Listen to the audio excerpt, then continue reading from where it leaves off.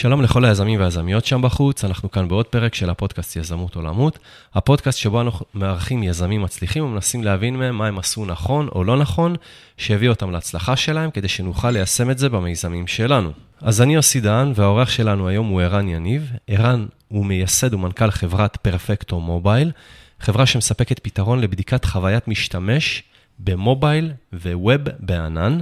קצת נתונים מספרים על החברה. Perfecto Mobile הוקמה ב-2006 על ידי ערן יניב, יורם מזרחי וג'קי אלל. החברה גייסה עד היום כ-93 מיליון דולר ב5 סבבי גיוס, מתוכם כ-35 מיליון דולר בגיוס האחרון לפני שנה, מקרן מפאלו אלטו בשם TCV. אנחנו נדבר על זה קצת בהמשך. וב-2016 הצפי להכנסות החברה הוא לעשרות מיליוני דולרים, גידול של 50-60% משנה לשנה. לחברה כ-280 עובדים, והיא במגמת התרחבות. אז שלום ערן. שלום, שלום. אוקיי ערן, אז בואו נתחיל מזה שתספר קצת על עצמך. כן, אני בוגר 8200. עבדתי בחברה שנקרא טכנומטיקס, שהתגלגלה לסימנס היום. ניהלתי חברת בת של טכנומטיקס בסיליקון וואלי, בשנות ההייפ הגדולות, מ-1997 עד 2000. אז ראיתי את כל הוואלי מתרומם שם לגבהים מדהימים עם הדוט-קום, וגם מתרסק. אנחנו עבדנו בתעשיות יותר שמרניות, אז לא הושפענו לא מזה ולא מזה. כן.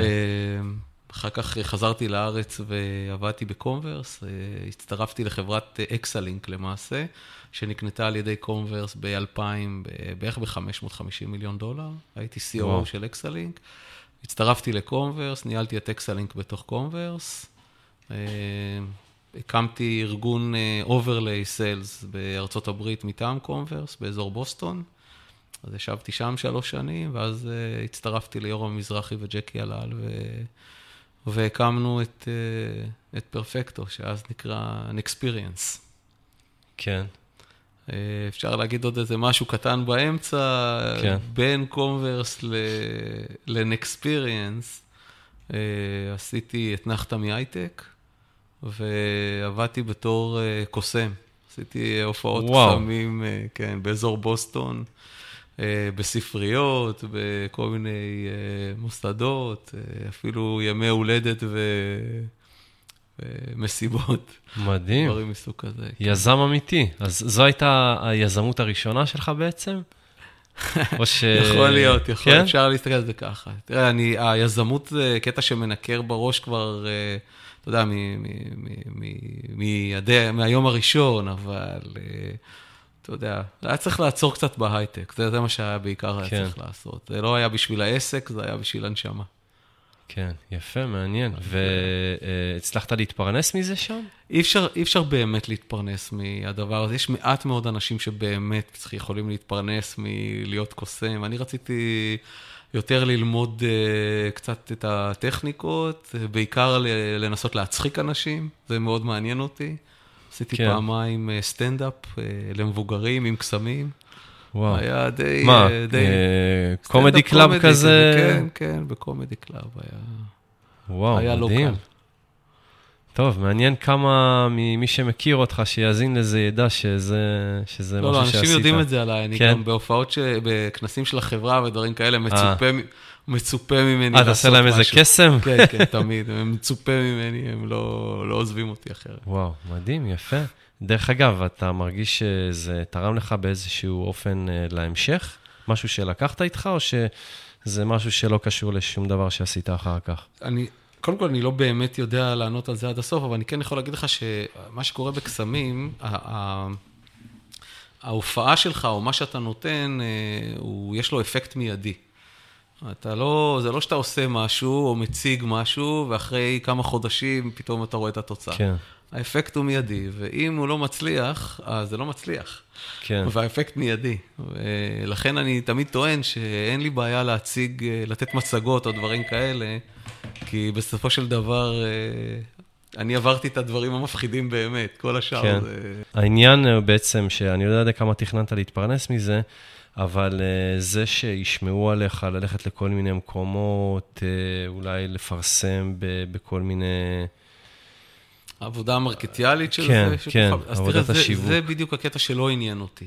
לא עניין אותי לעשות מרקטינג לזה, לא באמת. כן. עניין אותי יותר ההופעה, עניין אותי יותר להצחיק אנשים, הקשר האישי, כן. ההשפעה המיידית הזאת הייתה דבר שעניין אותי, ולמעשה המרקטינג עצמו היה, אתה יודע, מפה לאוזן, וגם אני מודה, היה עוד איזה משהו מוזר, שקצת שיחקתי עם הקטע של המחיר, כמה זה עולה, רציתי לראות לכמה אפשר באמת להגיע, ובהתחלה התחלתי בחינם, כאילו כדי שיקחו אותי, ואחרי זה התפתחתי $100 להופעה, ו$500 להופעה, והיה אפילו איזה פעם אחת שהיה מעל $1,000, והאמת להגיד, סתם ביקשתי $1,000.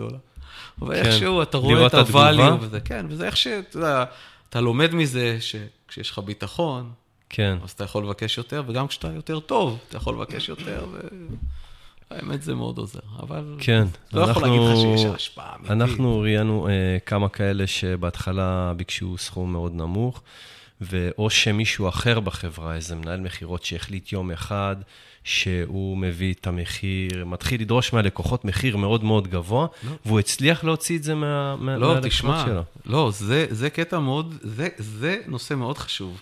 אנחנו בחברה הלכנו לכל מיני enterprises בארצות הברית, ואתה יודע, אני חושב שזה היה ל-Liberty Mutual, חברת ביטוח גדולה, אמריקאית, כבדה, ואני עשיתי תהליך המחירה, אני. והייתה הצעה על השולחן $50,000. אבל אז גם הבאנו סמנכ"ל מחירות מקצועי.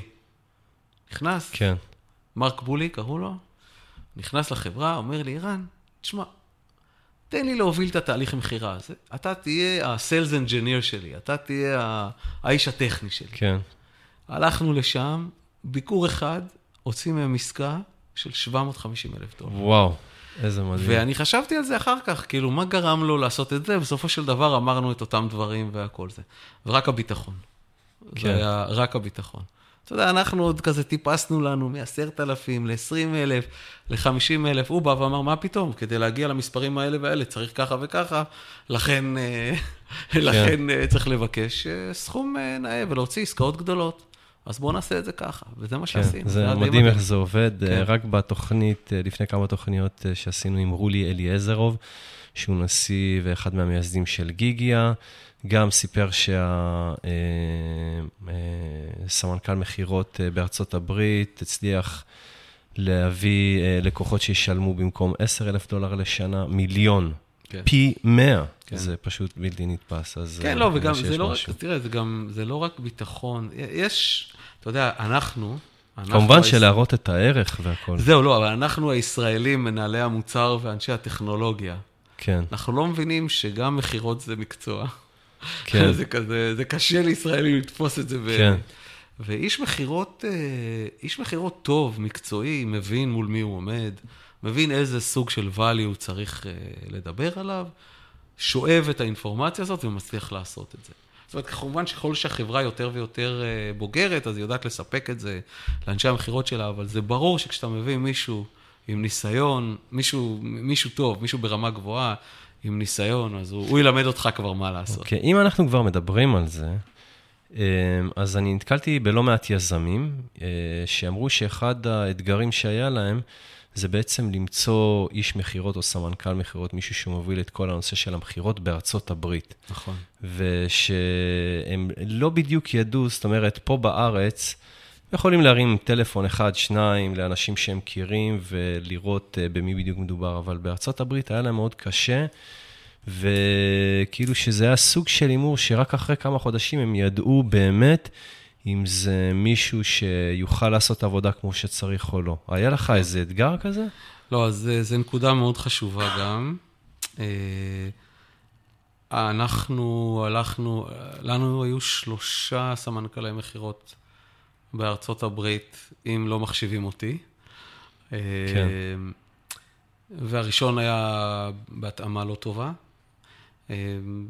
די ברור, ואחרי כמה חודשים הבנו את זה. מה, לא עשיתם עבודה מקדימה מספיק? עבודה מקדימה הייתה טובה, אבל לקחנו כמה הימורים שכנראה לא באמת התאימו, אתה יודע, המיקום שלו, האם הוא יודע באמת לבנות את הצוות, איך הוא באמת עובד, מה הדרך שבה הוא פועל. אז היה לא ממש מתאים, אני חייב להגיד. תראה, אחד הדברים שחברות ישראליות הרבה פעמים מחפשות, זה מישהו שכבר עבד עם ישראל. אנחנו לקחנו מישהו שעבד עם ישראל. אתה יודע, יש לזה יתרונות.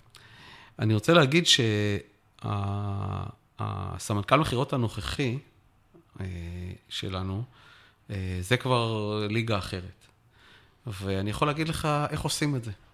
אוקיי. מה שעושים זה, מחפשים אסכולות. יש בארצות הברית כל מיני אסכולות של בחירות. הן בדרך כלל מגיעות, זה בדרך כלל נובע מחברה גדולה כלשהי, או מאיזושהי התפתחות של איזושהי חברה, ואז נוצרת סביב איזשהו בן אדם, או סביב איזושהי חברה, קבוצה לא קטנה של אנשים שעסקו במחירות עבור החברה הזאת. מה שקורה בדרך כלל זה שהם עוזבים את החברה הזאת, ועוברים לחברה אחרת, ואז יש כבר הרבה אנשים, אז כבר מתפתח אשכול של חברות, אבל הוא בעצם, זה כאילו כולם מגיעים מאותו בית ספר.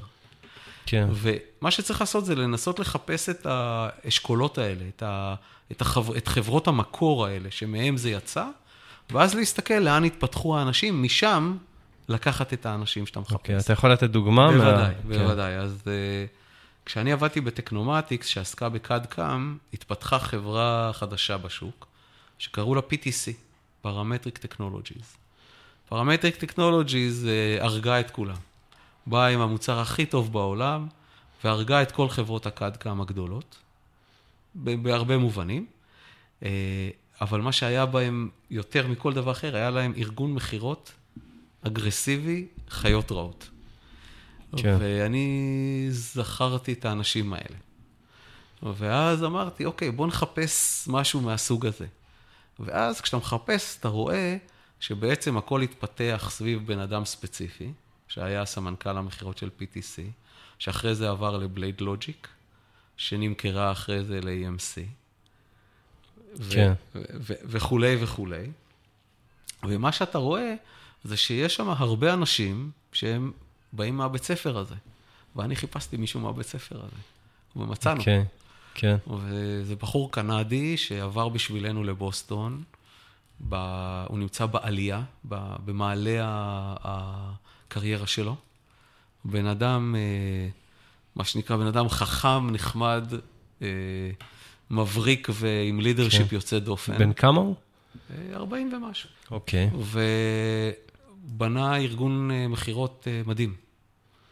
באמת, ארגון מחירות אנטרפרייז ברמה הכי גבוהה שיש.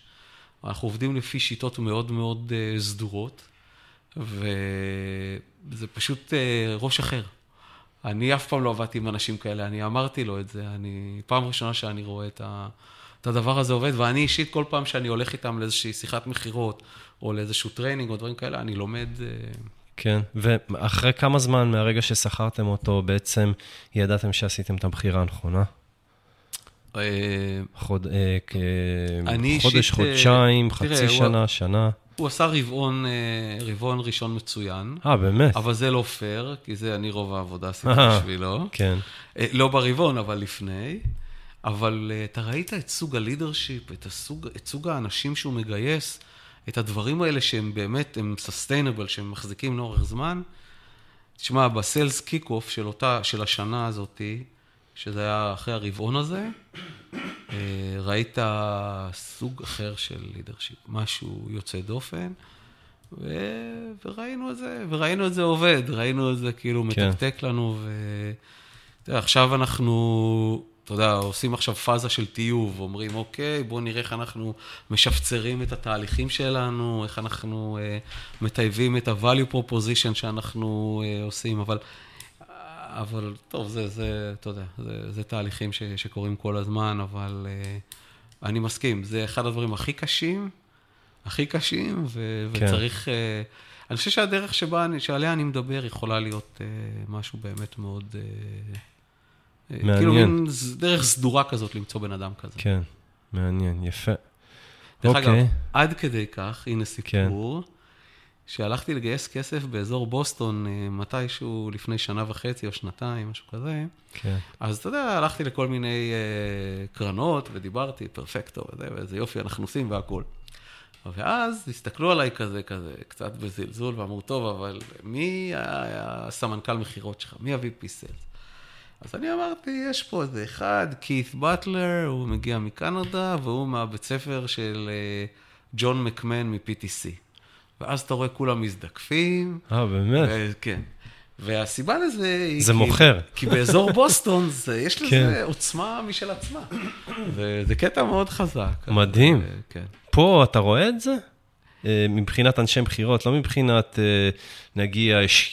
נגיד, השקיע בחברה שלנו, הבן אדם הזה והזה, אז זה יכול להגיד הרבה על חברה למשל, אבל עם אנשי מחירות זה אומר משהו? אז תראה, משקיעים מסתכלים כל הזמן על הטים, על מי האנשים בזה, אבל אני לא ראיתי פה, אבל שוב, יכול להיות שבגלל שאני לא חיפשתי growth funds בארץ, אתה יודע, אז אני לא באמת יודע, לא ראיתי פה שמסתכלים ואומרים, אוקיי, הוא מהברנג'ה הזאת, אז את זה לא ראיתי, אבל זה יכול להיות בגלל שפשוט לא חיפשתי השקעה בארץ בזמן הזה, בזמן המתאים, כדי שאנשים באמת יושפעו מזה. טוב, בואו ניקח צעד אחד אחורה ככה, ונדבר על ההקמה של החברה, איפה הכל התחיל, אתה עבר קצת זמן מאז, אתה זוכר איפה זה התחיל? תראה, יש כאן שני עניינים, אני, ג'קי ויורם עבדנו כולנו באקסלינק, ואחרי זה בקומברס. כן. אז קודם כל הכרנו אחד את השני גם ככה. וכולנו גם הגענו מאזור המובייל, אז איכשהו, אתה יודע, איכשהו קשור.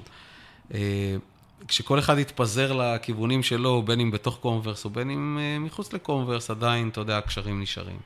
יורם עבד בתור יועץ לאיזה חברה, וכתוצאה מזה הוא נסע לאירלנד לתת ייעוץ לאיזה חברה שנקראה אז Open Wave, שהייתה חברה משמעותית בתחום המובייל אז, בשנת 2000,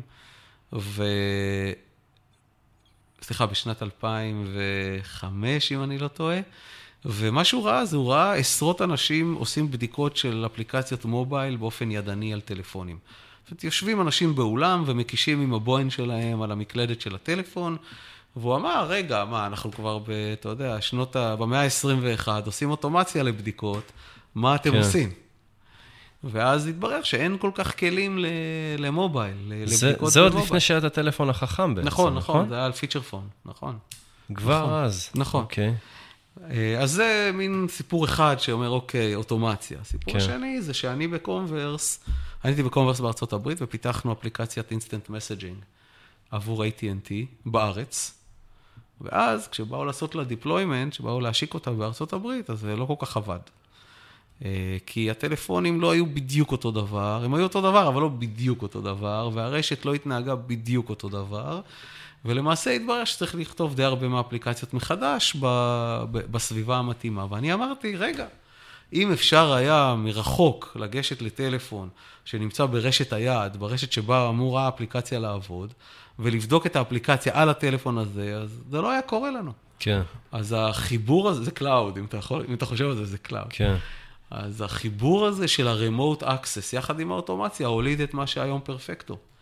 יש לנו היום מכשירים בקלאוד, שיושבים בכל מיני מקומות בעולם, ולמעשה אתה בתור מפתח יכול לשבת איפה שאתה רוצה, לפתח אפליקציה עבור יפן, לגשת לטלפונים שנמצאים ביפן, להביא אותם וירטואלית אליך לדסקטופ, לשים את האפליקציה שלך עליהם ולבדוק, ומה שקורה באמת זה שטלפון אמיתי רץ ביפן, ומריץ את האפליקציה שלך, ואתה פשוט יכול לשלוט בו.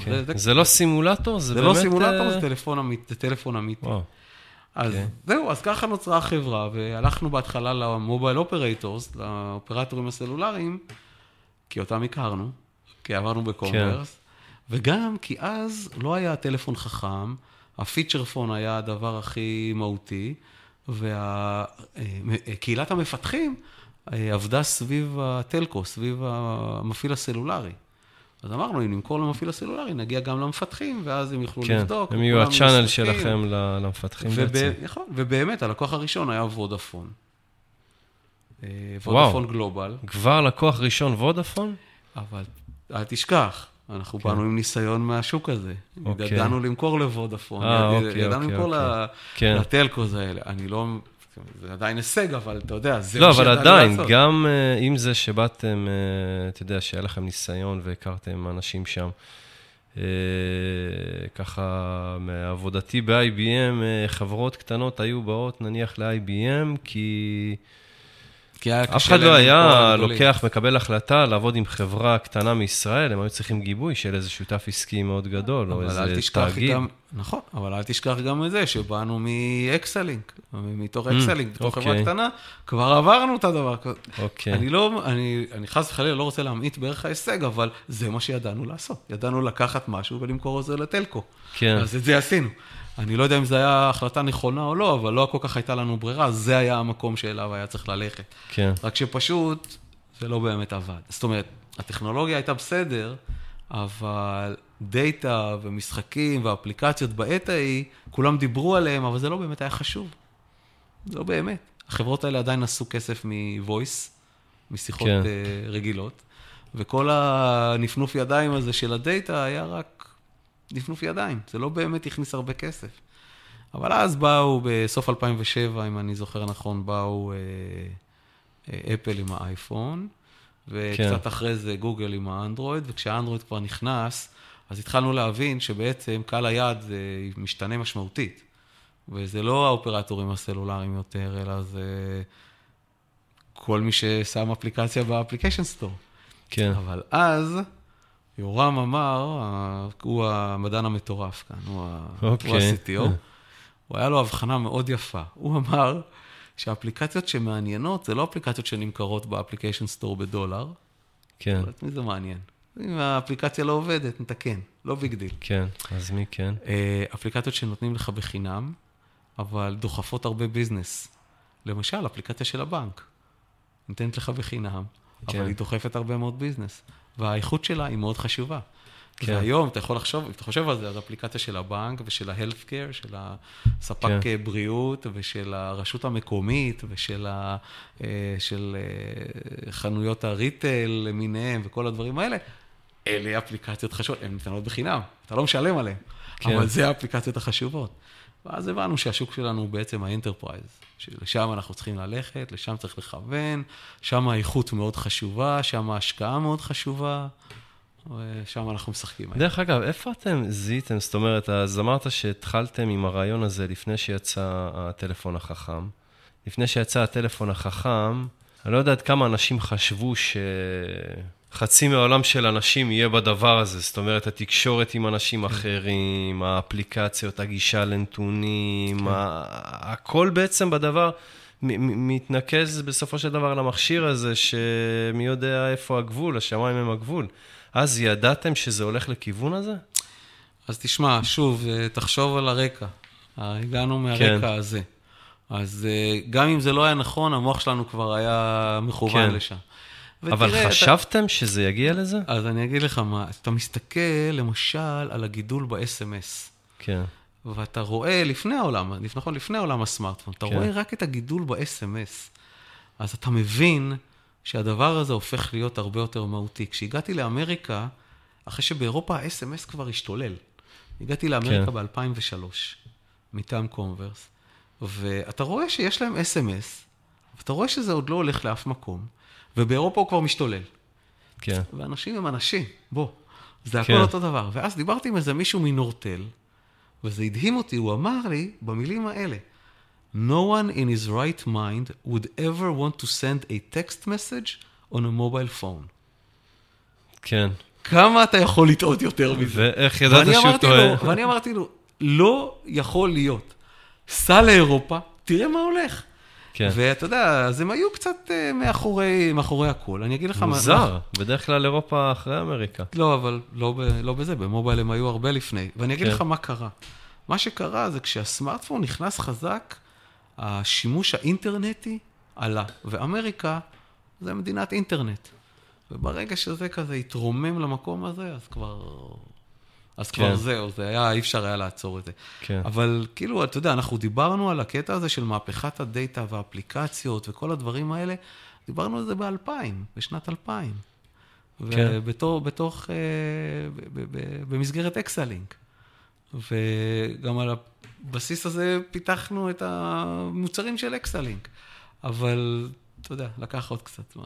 כן, כי אני יכול להגיד לך שגם ב-IBM הייתי בלא מעט כנסים, ואנשים שרכשתי להם הרבה כבוד, אתה יודע, כל אחד נותן את התחזיות שלו, וזה לא תמיד מה שקורה בסופו של דבר. פתאום באה איזו טכנולוגיה שהיא דיסרפטיב, והופכת את הכל, וזה כבר לא רלוונטי מה שנאמר לפני שנה. אבל זה מאוד מעניין, זה יפה שככה סוג של חזיתם את השוק, לאן שהוא הולך, וכשהגיע כל העולם הזה של הסמארטפונים, בא הגל הזה ששטף את כל העולם, אתם כבר הייתם שם, ופשוט הייתם על הגל, וזה פשוט רכבתם עליו. בוא, אני אתן לך עוד פרדיקשן, זה לא... אתה רואה את זה יותר כמזל, או יותר כמתוכנן? לא, אנחנו חיים את זה, אנחנו כאילו חיים את זה, אנחנו כל הזמן שם, אנחנו כל הזמן רואים את זה. אני אגיד לך... שני predictions, כאילו, שאני חושב שיהיו בשנה הקרובה. כן. זה לא, איך להגיד את זה? זה לא rocket science, אבל זה... כן. שנה הבאה תהיה שנת האודיו. אינטרפייס של אודיו, אין סיבה שאתה תתקתק את השאלה שלך לאפליקציה. אוקיי. אז צריך להגיד, אוקיי, מה היתרה שלי? או שאתה צריך להגיד איך מגיעים לזה וזה, ואיכשהו האודיו צריך להיפתח כאינטרפייס לכל האפליקציות האלה, והוא כבר נפתח. וזה גם, שוב, זה לא רוקט סיינס, כי ברגע שאפל פתחו את הסירי, האפליקציות, אז בזאת נגמר. גוגל כבר פתחו מזמן, אבל אפל ככה יותר קובעים. אבל זה הולך לקרות מאוד חזק, זה די ברור, זה כבר שם, זה כבר... והדבר השני זה, יש הרבה אלמנטים שמגיעים מעולם ה-IoT, שאני חושב שיכנסו לאפליקציות בצורה מאוד מאוד חזקה. גם זה כבר קורה עכשיו. אז יקבל משנה תוקף. זה לאו דווקא באזור הבית החכם, כן? תדליק לי את הטלוויזיה, תחבל לי את הבוילר וזה. כן. זה לאו דווקא שם, אני לא יודע מה המודל העסקי כל כך, עוד לא מבין את זה עד הסוף, אבל בעולם של medical devices, בעולם של smart city, ניהול של utilities, דברים מסוג כזה,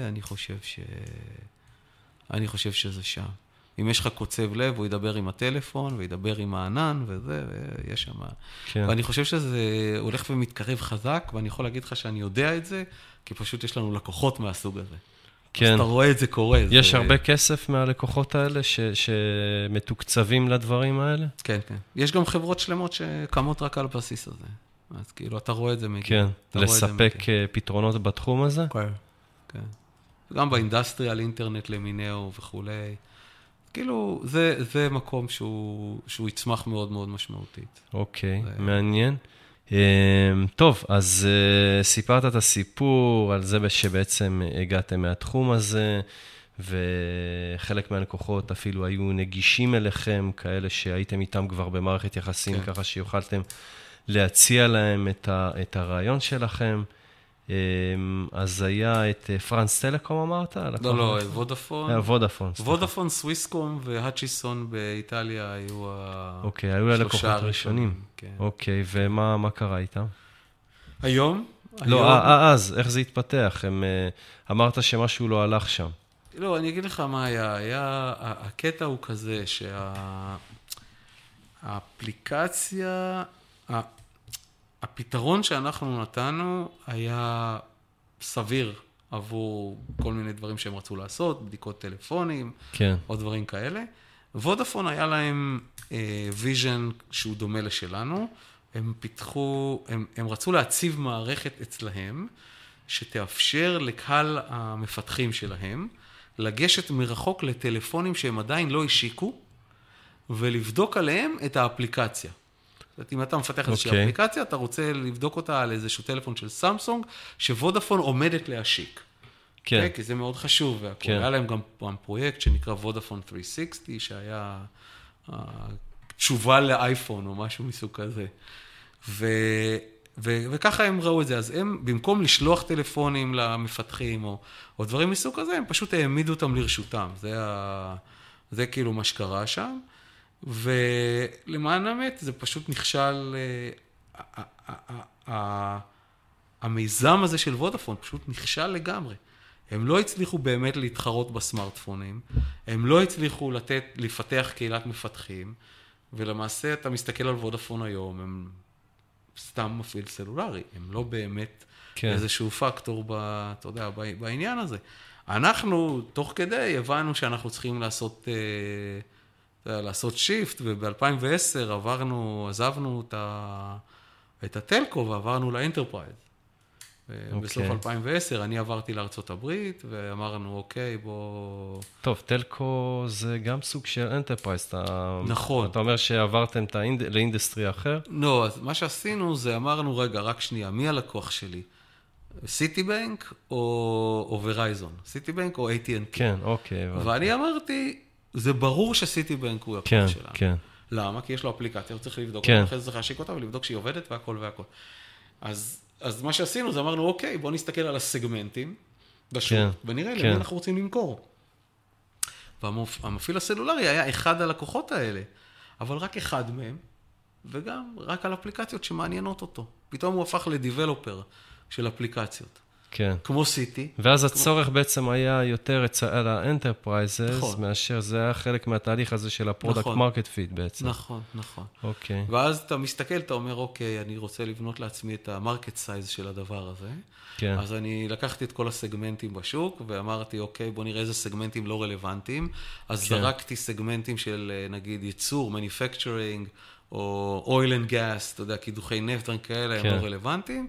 ואז בנינו איזשהו מרקט סייזינג, ואמרנו, אוקיי, נלך לפה, נמכור לבנקים, נמכור לחברות הביטוח, נמכור לריטל, אבל מהון להון התברר שגם המניפקצ'רינג זה רלוונטי עבורם, עבור כל מיני אפליקציות פנימיות שלהם, שהם צריכים, ופתאום התברר שגם חברות הנפט, יש להם אפליקציות רלוונטיות, ובעצם, וכולם, האמת שקרה עוד משהו במקביל, הופך את זה ליותר מהותי עבורנו, שזה כל נושא ה-DevOps ו-Agile.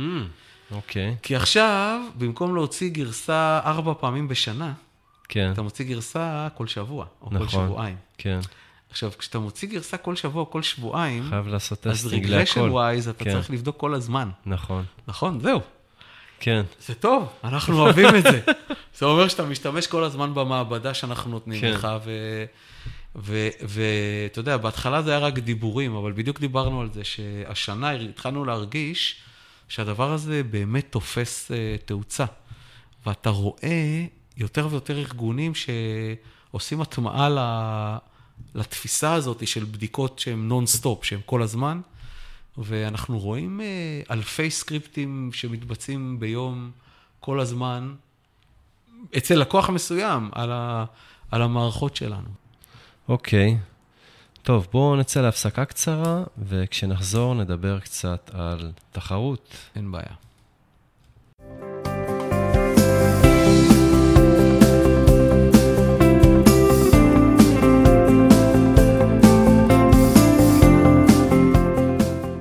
אוקיי, רן, בואו נעבור קצת לנושא של תחרות.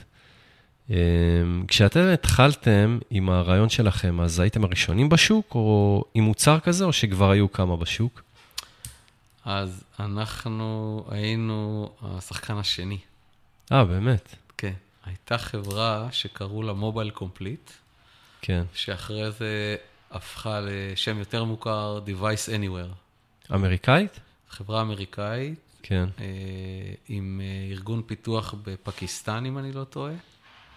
הם היו לוקחים את הטלפון ומפרקים אותו, הופכים אותו למין קופסה מפורקת כזאת, ואז באמצעות הפירוק הזה של הטלפון, הם היו מסוגלים להגיע לכל מיקרו סוויץ' על הטלפון, והיית יכול כאילו וירטואלית ללחוץ על הכפתור, והם היו לוחצים בשבילך על הכפתור, היית יכול לקרוא את המסך, אז הם היו קוראים לך את המסך, הכל היה מין משהו כזה.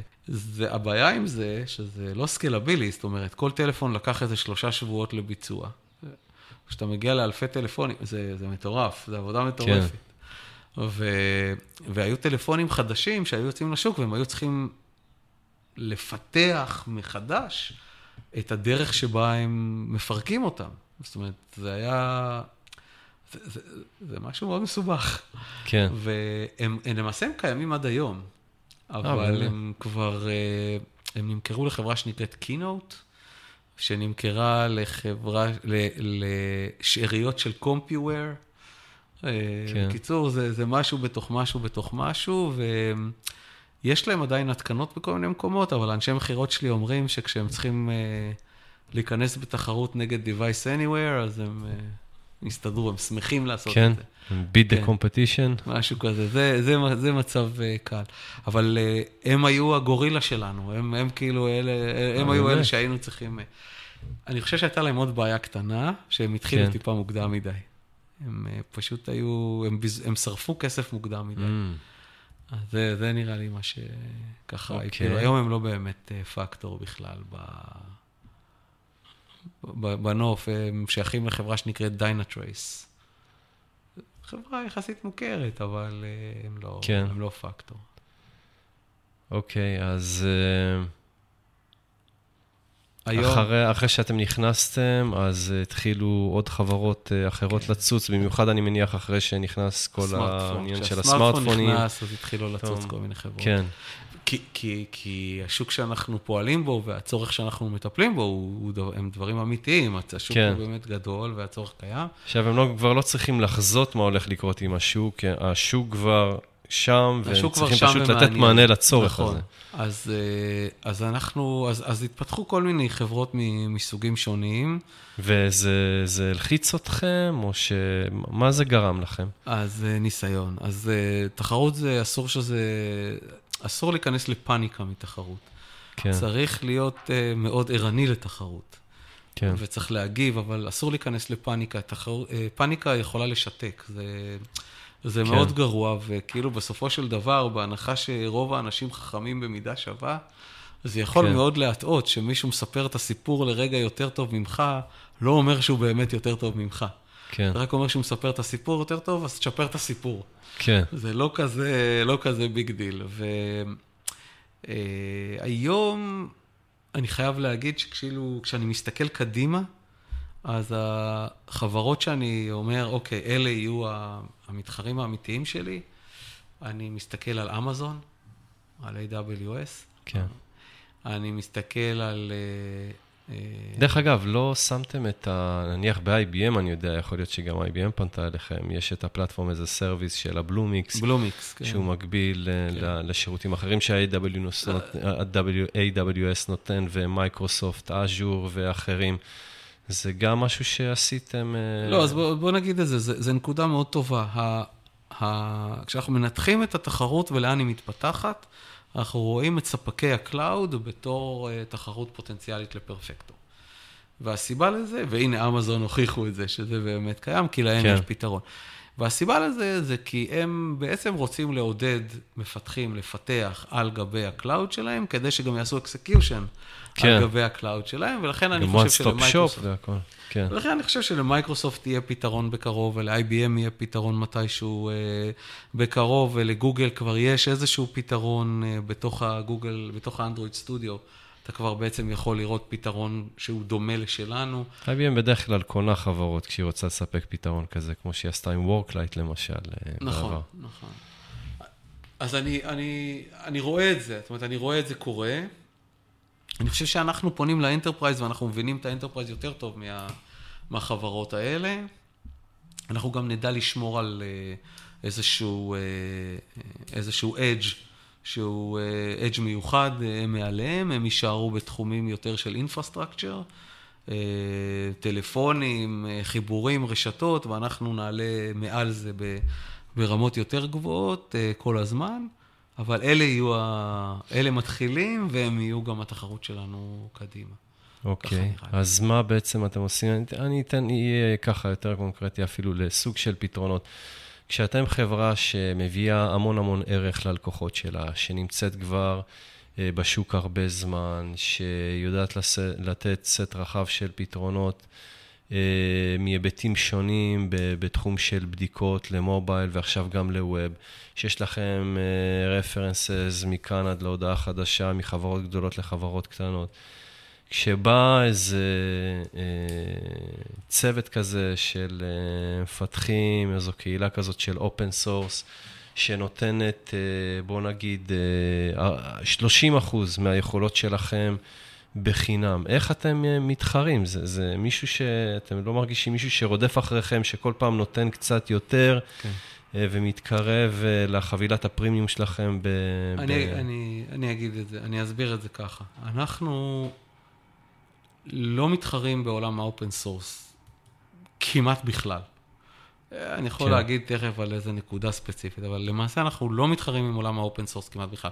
עולם האופן סורס הוא עולם של תוכנה, שבו מתפתחים כלים, נגיד בתחום שלנו, כלים לבניית סקריפטים והרצה שלהם בצורה אוטומטית על גבי איזושהי חומרה כלשהי. כאשר אתה מתכנן בדיקות, יש כמה דברים שאתה צריך לעשות. אתה צריך לכתוב את הסקריפטים ואת האוטומציה שלך, פייר, את זה תעשה בכלי אופן סורס. למעשה, הדבר השני שאתה צריך לבנות, חוץ מהסקריפטים שאתה הולך להריץ, זה את מעבדת ה-QA שלך. אתה צריך לבנות את הסביבה שבה אתה הולך לבדוק. אם זו סביבה אם האפליקציה שלך היא אפליקציה וובית, אז אתה צריך את כל המכונות ואת כל הקונפיגורציות שאתה רוצה לבדוק עליהן, את האפליקציה שלך, איזה מערכות הפעלה, איזה גרסאות בראוזרים, על איזה מכונות זה רץ, כל הדברים האלה. ואם זה במובייל, אז זה צריך להיות איזה טלפונים, איזה מערכות הפעלה בטלפונים. במובייל זה יותר מסובך. מה תנאי הרשת שבהם אתה בודק? מה הסנסורים חשים? מה המצלמה רואה? מה המיקרופון שומע? באיזה אוריינטציה הטלפון? האם הוא בתנועה? האם הוא לא בתנועה? כל הדברים האלה, זה דברים שאתה צריך לבנות. עולם האופן סורס לא יכול לפתור את זה. את זה צריך לקנות ולבנות ולתחזק. ובעולם DevOps או בעולם Agile, כשאתה ב-Continuous Integration, שאתה רוצה להריץ כל הזמן, אז אתה צריך לדאוג שזה יהיה 24/7 עם storage מתאים ו-redundancy מתאים, ואנשי support שתמיד יוכלו לטפל בזה, כי אם לא תשים אותם שם, אז אתה יכול ללחוץ על הכפתור, להריץ את זה בלילה, לבוא בבוקר, וזה נתקע לך מאיזושהי סיבה, והלך לך יום עבודה של כל המפתחים שלך, זה לא הגיוני. זה דברים שאופן סורס לא יכול לפתור. אז מה שאני מנסה להגיד כאן... אז אתם מראים בעצם את הערך הכספי שזה נותן ללקוח. זה דברים שאתה תוציא עליהם כסף, בין אם אתה רוצה ובין אם אתה לא רוצה. זה לא קשור לחינם או לא חינם.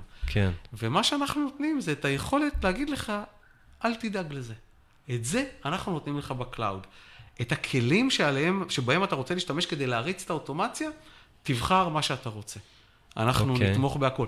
להפך, אנחנו נתמוך בזה יותר טוב מעולם האופן סורס, כי כשתהיה לך שם בעיה, לא תצטרך לחכות למישהו שיתקן, אנחנו נסדר לך את זה. אנחנו נדאג שזה יעבוד. באמת, אתם נותנים תמיכה לאינטגרציה עם האופן סורס? אז אנחנו נתנו למשל אימפלמנטציה משלנו לאפיום.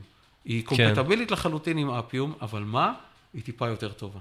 כי היא מנצלת כל מיני יכולות אצלנו, כדי לעזור לך להתגבר על כל מיני תקלות, לתת לך גישה לדברים שאפיום לא נותן. והדוגמה הכי טובה שאני יכול לתת לך, שכולם יתחברו אליה באופן מיידי, זה שאפיום, עד לפני, אני חושב, שבועיים, או משהו מסוג כזה, לא תמך ב-iOS 10. אפיום לא תמך ב-iOS 10. זאת אומרת, אם היה לך אפליקציה, שאתה רצית לבדוק אותה, והיה לך מערך בדיקות באפיום, עבורה, אם לא הרצת אותו בפרפקטו, אלא בעצמך עשית משהו, לא רץ על iOS 10. זאת אומרת שאנשים שהתקנו כי האייפון שלהם, כמו שלי, לא הפסיק להציק לי שאני אעדכן את ה-iOS 10. יכול להיות שהאפליקציה לא עבדה. אז האפליקציה פשוט הפסיקה לעבוד. כן, יש סיכון. וזה סתם דוגמה, כן, כי זה למה? כי עולם האופן סורס הוא עושה את מה שהוא עושה מתי שהוא עושה אותו. בקצב שלו. כן. ואני מחויב לתת ללקוחות שלי את השירות. אז זה רק דוגמה. עכשיו, דרך אגב, אני לא מזלזל בעולם האופן סורס, הוא מעולה, הוא נותן, בהרבה מובנים הוא נותן לי חיים, כן? כי כאילו, הוא עושה את שלו, ואת מה שאנחנו נותנים, אנחנו, אתה יודע, צריך בכל מקרה, אבל אנחנו, לכן אני אומר, אנחנו לא מתחרים באופן סורס. אני יכול להגיד לך, שלפעמים יש לקוח שיגיד, תשמע, אני לא צריך את המעבדה שלך. אני אקח לי את האפיום הזה בחינם, ואני כבר אבנה לבד ויהיה בסדר. ואני אומר, בסדר, תבנה. ואחרי שתבנה, דבר איתי אחורי זה. כן, כי כשזה לא יעבוד לך, אז תצטרך את זה. כן. אני חושב, היה לנו, אני חושב שזה היה בחברת בת של בואינג, היה איזה משהו מסוג כזה, שרצו, שהצענו להם את המוצרים שלנו, והם אמרו, לא צריך, כן צריך, עשו את כל החשבונות שלהם, ואז, אני חושב שזה היה לפני איזה שנתיים או משהו כזה, היה איזה data corruption כזה באפליקציה שהם בנו עבור, לא זוכר, אחת מחברות התעופה, שכתוצאה מזה הם קרקעו איזה 60 מטוסים. וואו. אז אתה מבין שהיה לנו אחרי זה ביזנס איתם. כן. ככה, זה כאילו... ו-case study מדהים, ללקוחות הבאים. אבל באמת, זה כאילו, זה קורה כל הזמן, כי כאילו באמת, זה כאילו, הרי על מה אנחנו מדברים? זה סיפור של ריסק, נכון? כן. זה סיכון, אתה לוקח סיכון או לא לוקח סיכון.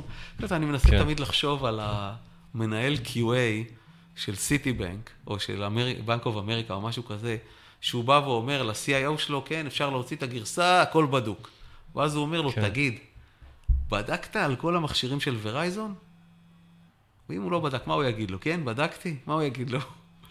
זה פחד כזה. כן. אז עזוב, אני אבדוק, אני צריך את כל המכשירים, את כל הקונפיגורציות, את כל הדאטה סנטרס, ואני אבדוק. על זה אנחנו חיים.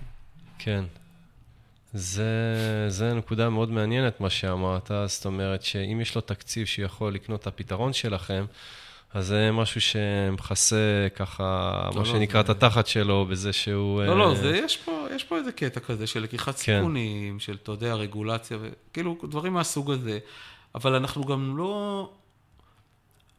כל המחירות שלנו, יש בהם ביזנס קייס, והם כולם מוכיחות לו שהוא א' יכול לחסוך, וב' יכול לקבל יותר, כי הטופ ליין שלו משתפר כתוצאה מזה.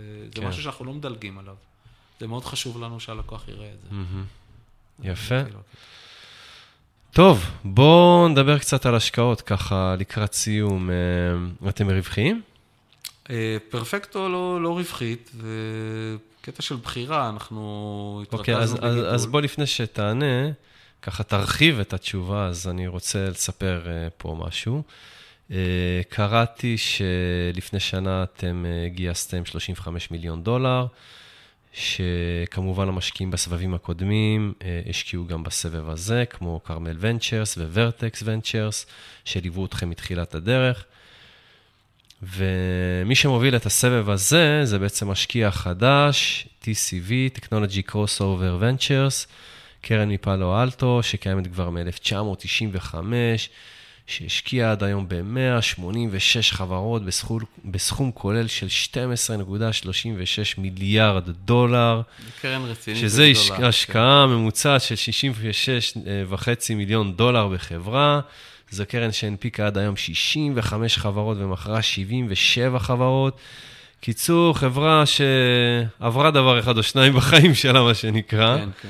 ואני מנסה להבין מה מביא קרן כזאת, להשקיע בחברה שקיימת כבר 10 שנים, שגם עשתה לא מעט מיילסטונים ועשתה כברת דרך. מה גרם לחברה הזאת להשקיע בכם, אתה חושב? תראה, הקרנות שמשקיעות בgrowth, כן. בשלב צמיחה של חברה, מחפשות שני דברים בגדול, אולי 3 בוא נגיד. אחד, הן מחפשות צוות שהוא צוות חזק, כולם מחפשים את זה. 2, הן מחפשות שוק גדול שאפשר לפעול בו. כן. ו3, הן מחפשות תהליך אופרטיבי של החברה, שהוא dependable, שאפשר לסמוך עליו, שאפשר לגדול איתו.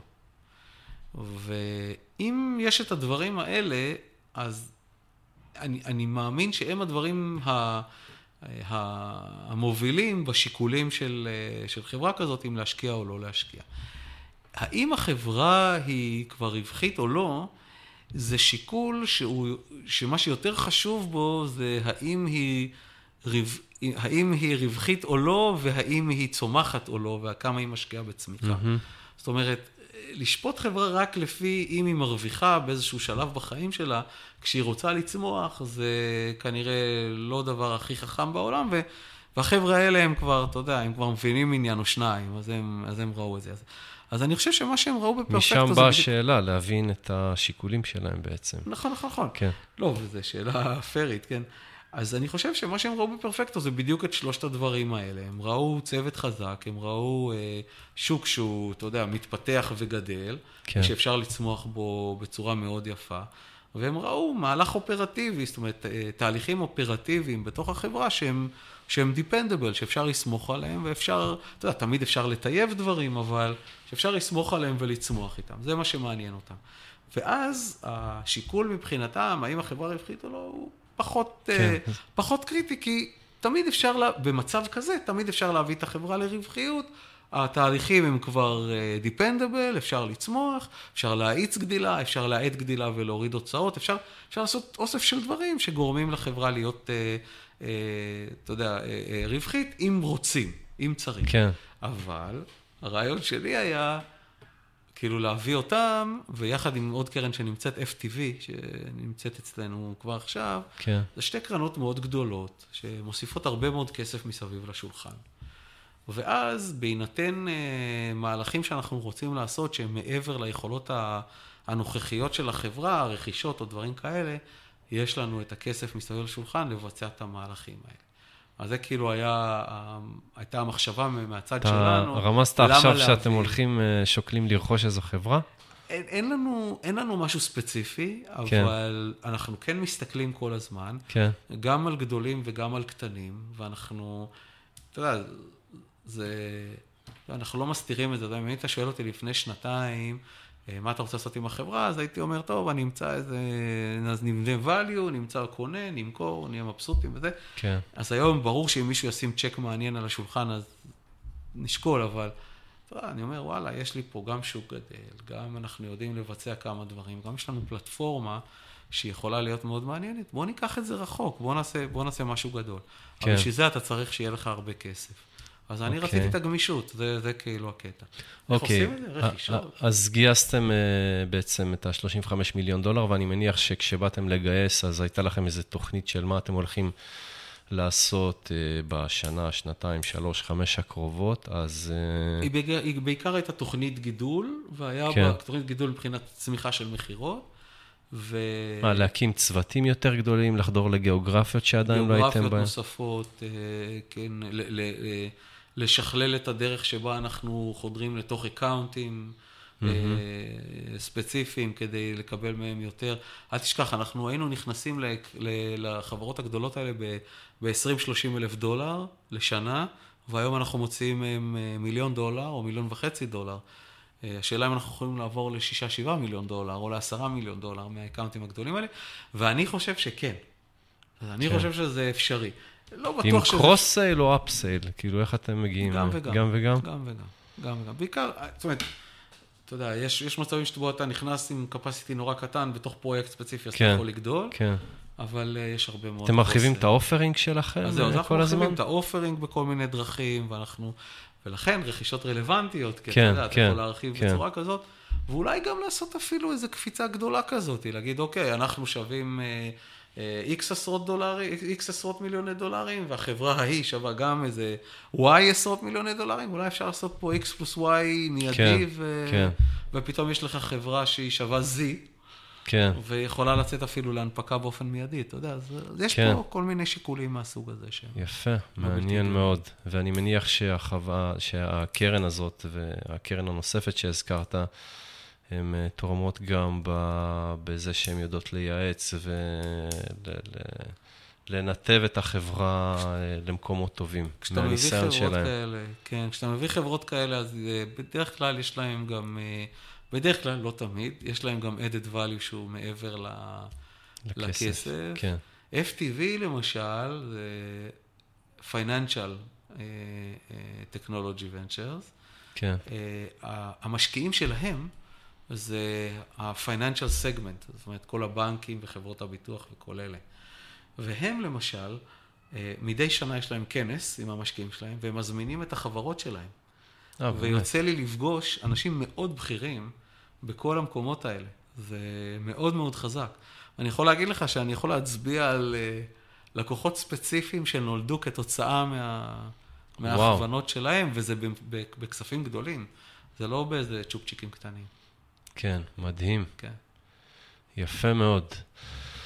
טוב, ערן, אנחנו לקראת סיום, והשאלה האחרונה שרציתי לשאול אותך, ככה אתה לקחת ביחד עם השותפים שלך את החברה כברת דרך של קצת יותר מ10 שנים, עברת לא מעט.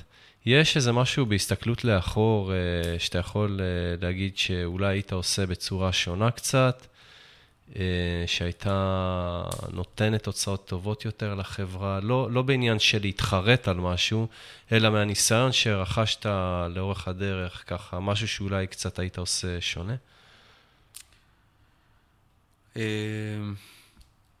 האמת שיש הרבה דברים כאלה. כן. אני נותן הרצאה בפקולטה לניהול בתל אביב. באמת? כן, נתתי אותה כבר פעם אחת רצוף, אז אני כבר ממש שולט. אבל, אז איכשהו, מה שאני עושה שם זה, אני משליך על הקריירה שלי, ואני חושבת על הדרך שלי בתוך החברה, כן. ואני מראה איך דברים שאני עשיתי השפיעו על החברה, על הביזנס של החברה, כן. בצורה כזאת או אחרת. אז תראה, האמת שיש לא מעט דברים כאלה, כי באמת לומדים כל הזמן, ואני חושב שאחד הדברים הכי מהותיים זה כמובן לא, אתה יודע, לא תגלית, לא גילוי אמריקה, אבל הקטע הזה של לא להתפשר על אנשים. האנשים הם כאילו הדבר הכי חשוב בהרבה מכל דבר אחר שיש לך, וזה צריך להיות קומבינציה, וזה חייב להיות הקומבינציה הזאת, כי בלי זה לא ילך, של אנשים שהם גם מאוד חזקים בתחומם, וגם אנשים שאתה פשוט, כיף לך לעבוד איתם. ואם כן. אין לך את הקומבינציה הזאת, אז זה לא ילך לך. כי אם רק כיף לעבוד איתם והם לא טובים, זה לא ילך, ואם הם כן. טובים ולא כיף לך, זה פשוט קונפליקט.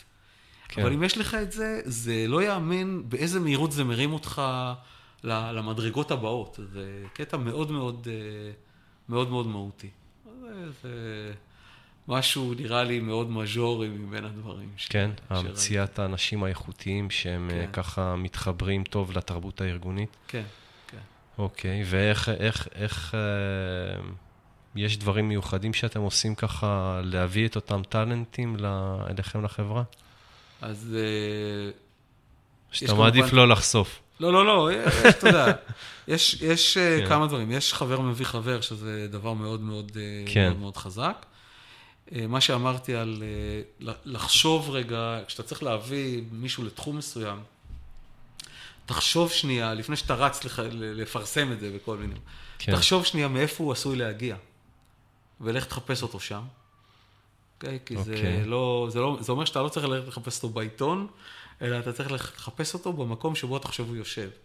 ואם אתה יכול, לא נעים לי להגיד, תחפש אותו כשכבר יש לו עבודה, כי בדרך כלל, הטובים, הם לא מחפשים עבודה, הם מחפשים אותם. בדיוק, ואז אתה צריך להיות מאוד עקשן. אל תפחד להביא מישהו שהוא יהיה יותר טוב ממך, זה טוב, זה לא רע. זה עוזר לך לטפס, אז זה רק מועיל. ותקשיב לאנשים אחרים. כשאנשים מסתכלים על הארגון שלך ואומרים לך, תשמע, אתה חלש פה, אתה בסדר פה, תקשיב. זה לא אומר שאתה חייב לקחת כל עצה, אבל תעשה סינתזה ממקומות אחרים גם, כי אתה לא רואה הכל. יפה. טוב, ערן, כאן אנחנו מסיימים. אני רוצה להודות לך על זה שמצאת את הזמן, לא היה פשוט למצוא זמן פנוי שלך לשיחה הזאת.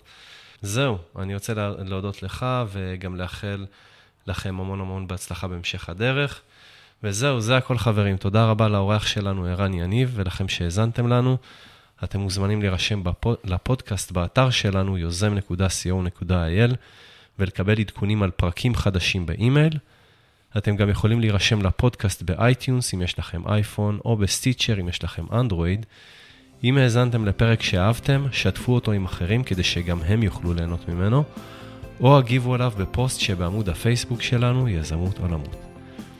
אז זהו, שיהיה לכם המשך שבוע נפלא ולהשתמע בפרק הבא.